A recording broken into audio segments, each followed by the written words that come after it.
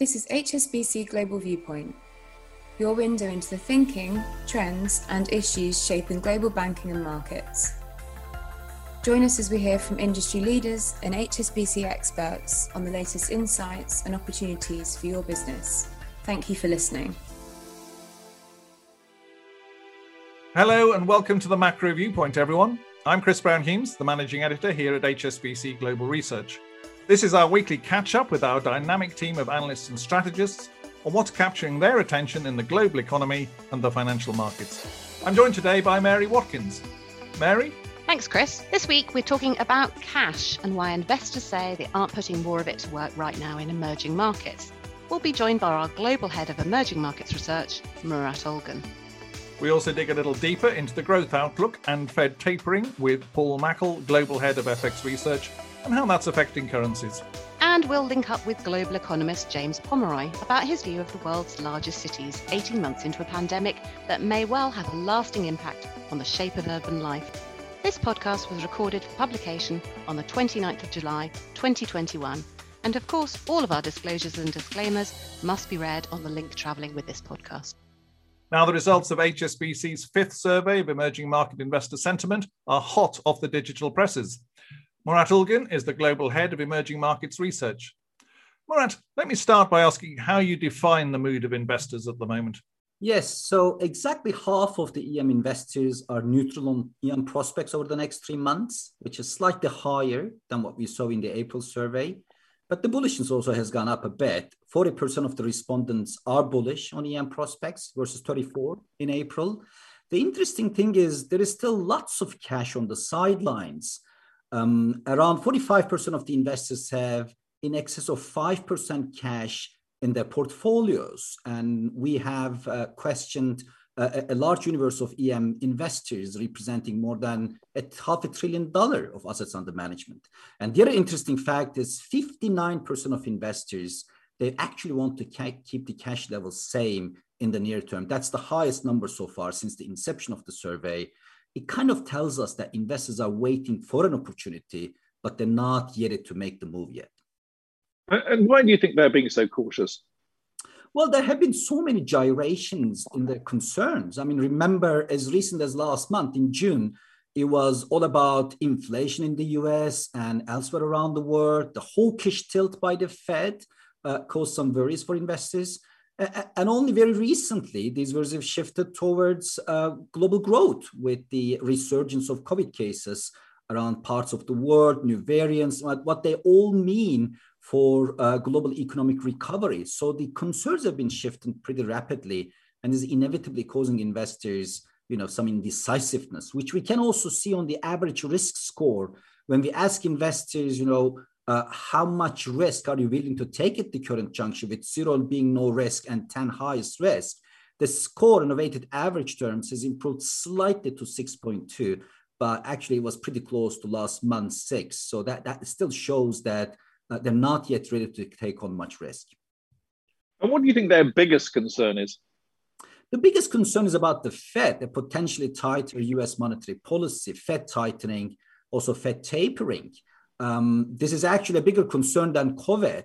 And in this survey, we asked them, how would emerging markets react to potential Fed tapering? A full 78% said it would be either slightly negative or negative.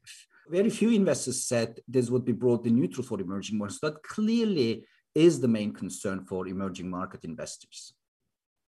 Now, what's quite interesting is that their expectations for inflation have actually fallen. On the other hand, you've got the predictions of, or expectations of quite a few interest rate hikes in emerging markets.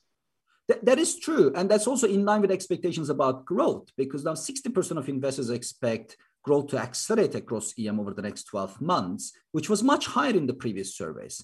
And in line with that, the expectation of higher inflation has also come down. Now 59% expect higher inflation across EM over the next 12 months. This was 77% in April. But despite that, as you said, 56% of investors are expecting higher rates in EM, which is much higher than the previous survey. So their expectation of inflation has come down a bit, but despite that, they're looking for much higher rates. That, to me, is quite telling, and probably the motivation behind is partly to prepare for potential Fed tapering this time, to preempt Fed taper and avoid a repeat of what happened in 2013 with taper tantrum. They had to reply with pretty rapid rate hikes to increase the risk premium and avert capital flows. So perhaps emerging markets investors think that EMs are preparing to avoid a repeat of such an episode. And have there been any changes in EM investor preferences around particular asset classes or indeed particular regions? There have been some changes. Asia is still the region with net positive sentiment across all asset classes, but the net sentiment has come down. And the positioning also appears to be moving more in favor of commodity-linked regions like Latin America, like Middle East, like Africa. So that's one change. EMFX is seen in a better light. 40% of investors are looking for EM currencies to appreciate in the near term. This was 22% previously. And there appears to be preference for those currencies where the countries are hiking interest rates rapidly, sort of front-loading the rate hikes. Fixed income positions have been curtailed. There is slight preference for external debt, and there is some yield seeking. Investors are focusing on high yield markets. And on equities, there is mild optimism compared to the previous survey, but investors are looking for EM equities to underperform EM equities. And finally, Murat, I know the survey looks at ESG factors. Is anything coming through more strongly this month? Yes, so the ESG engagement has picked up compared to the previous survey. Every quarter, we ask investors whether they run an ESG portfolio, either directly or indirectly. And the total number this time was 45% compared to 40%. The ranking of key ESG risks still remains the same. It is climate change for environmental risk. It's inequality for social risks, and it's the minority shareholder protection when it comes to governance. But what's interesting this time is audit process has gained considerable attention of investors as a key governance risk, which perhaps might be related to the earnings season in the background. Murat, thank you very much for explaining all that. Thank you very much. Murat Olgun, our Global Head of Emerging Markets Research, talking about the latest HSBC EM Sentiment Survey. In our next report, we stay with a focus on Fed policy and the prospects for tapering of Fed asset purchases. Paul Mackle, Global Head of FX Research, has just published the EM FX Roadmap, our monthly guide to EM currency directions. Our producer in Hong Kong, Graham Mackay, spoke with Paul earlier and started by asking him about the second half outlook. Well, I think first we need to step back and just go through some of the drivers for emerging market currencies, which have turned a bit more challenging over the last month. The first is that the broader dollar itself has remained more resilient. It's partly to do with the Fed message from June being on the hawkish side. The second thing is that we're increasingly debating whether global growth has indeed peaked. And I think some of these emerging market currencies are very much sensitive to some of these uncertainties. Now, over the coming months, I still think that there's going to be a number of headwinds that make it more challenging for emerging market currencies to strengthen materially. So what are these factors? The first is, again, we're not going to get away from the debate about global growth. I think that's going to matter a lot more.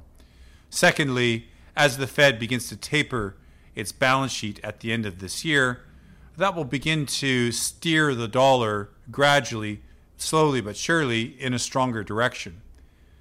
These currents could pose more challenges for emerging market currencies, which in turn means that we're going to have to dig a little bit deeper to identify the positive factors. And a lot of that will come down to the local policy factors and whether these are moving in the right direction or not. And you highlight Fed and People's Bank of China policy in particular in this report. How are those shaping your thinking? Well, it's central to our thinking about what could happen to the dollar versus the renminbi this year. We've been of the view that the exchange rate would be gradually drifting higher. That is, the renminbi would be weakening modestly versus the dollar.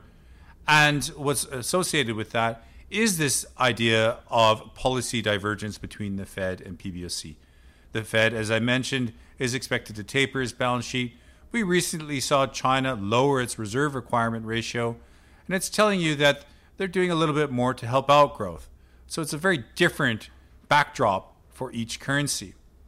And that's central for many other emerging market currencies, because after all, the renminbi is an anchor in the FX market. And if it's weakening a little bit, then as said, there could be some spillover effects to other currencies too. So given the uncertainties you've already highlighted, is there any cause for optimism as the year progresses?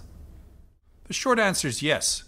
The reason being is because local factors are going to become increasingly more important.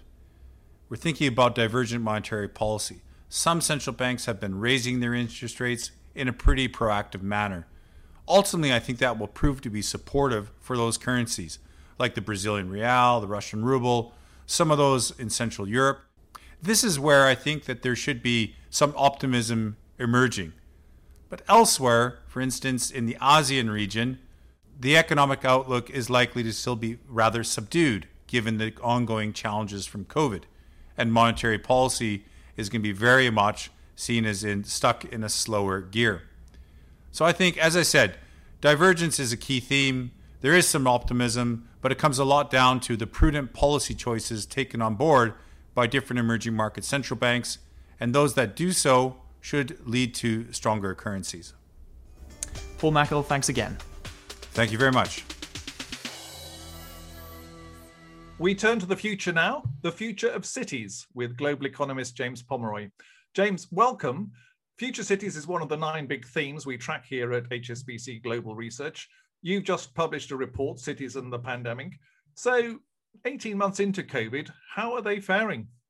So cities have had a pretty rotten 18 months, as the whole world has, but cities have been really, really adversely hit because people working from home, people not being able to go to leisure activities, all of these things are heavily concentrated in cities. And it's where a brunt of the economic damage has come. Now, there had been some hope that as you start to take restrictions off, you started to see some of that activity return. And so far, the evidence is incredibly mixed. You've got some parts of the world and some sectors where there is a little bit of a recovery, and some places where there really isn't. And there's this big divergence, I guess, between those economies where restrictions are easing and where they're not.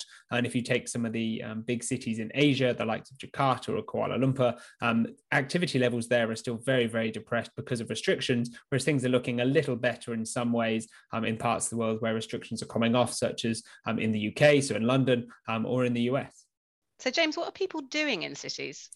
So there's a big divergence between what people are doing in terms of recreation and what people are doing in terms of office attendance. And really, people aren't going back to offices. If you take the cities where broader activity data are back up close to pre-pandemic levels, you still have office attendance that is below 50% based on Google mobility data. And the really striking thing for me looking at all these numbers is if you take some of the cities in the world where pre-pandemic people were working from home the most, so the likes of Stockholm and Oslo, what you can see there is there hasn't really been any improvement in the number of people going to the office on a daily basis. Those numbers are just at low levels, as low as we've had since the pandemic began, suggesting that even as economies do open up and people start going back out to go to leisure activities, we can see this in restaurant bookings data, people just aren't going back to offices. And that's clearly going to create a problem for some businesses further down the line.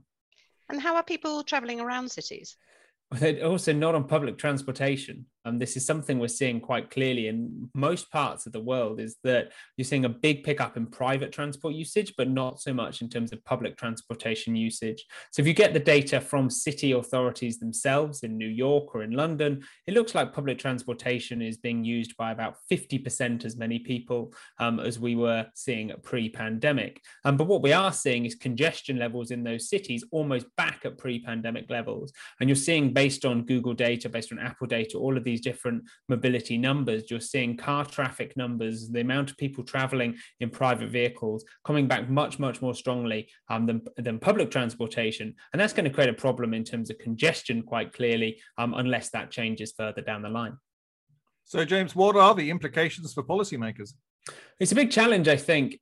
You've got multiple issues here. Firstly, if you haven't got as many people going into offices as you had pre-pandemic, clearly there's a struggle there in terms of what we do with a lot of the businesses that rely on that footfall. You know, the profitability of these businesses is clearly not going to be as high. Do we need as many offices? Do we need the same number of trains that are running in rush hour if there's fewer people commuting? These are all big questions that I think city authorities are going to have to think about. as the pandemic sort of evolves and as we start to see a little bit of a return, not necessarily to normality, but to a sort of post-pandemic new normal. There's also a big question about this public versus private transportation issue. And quite clearly what's happening at the moment is people want to go back out and do things, but they feel much more comfortable traveling in a taxi or a private vehicle rather than on a crowded train or bus. And if that persists and we do see activity levels in cities continue to pick up more broadly, then that's going to create a huge congestion problem, a huge pollution problem, and it's something that we think cities would like to avoid. And therefore, we could see some policy decisions made to try and disincentivize people from using private vehicles or cars and to try and incentivize the use of public transportation, because that can help to alleviate those problems and help to make cities, hopefully, better functioning places to live. James, thank you very much. So that's our update for this week. Special thanks to our guests, Murat Olgun, Paul Mackel and James Pomeroy. Thanks for listening. We'll be back soon.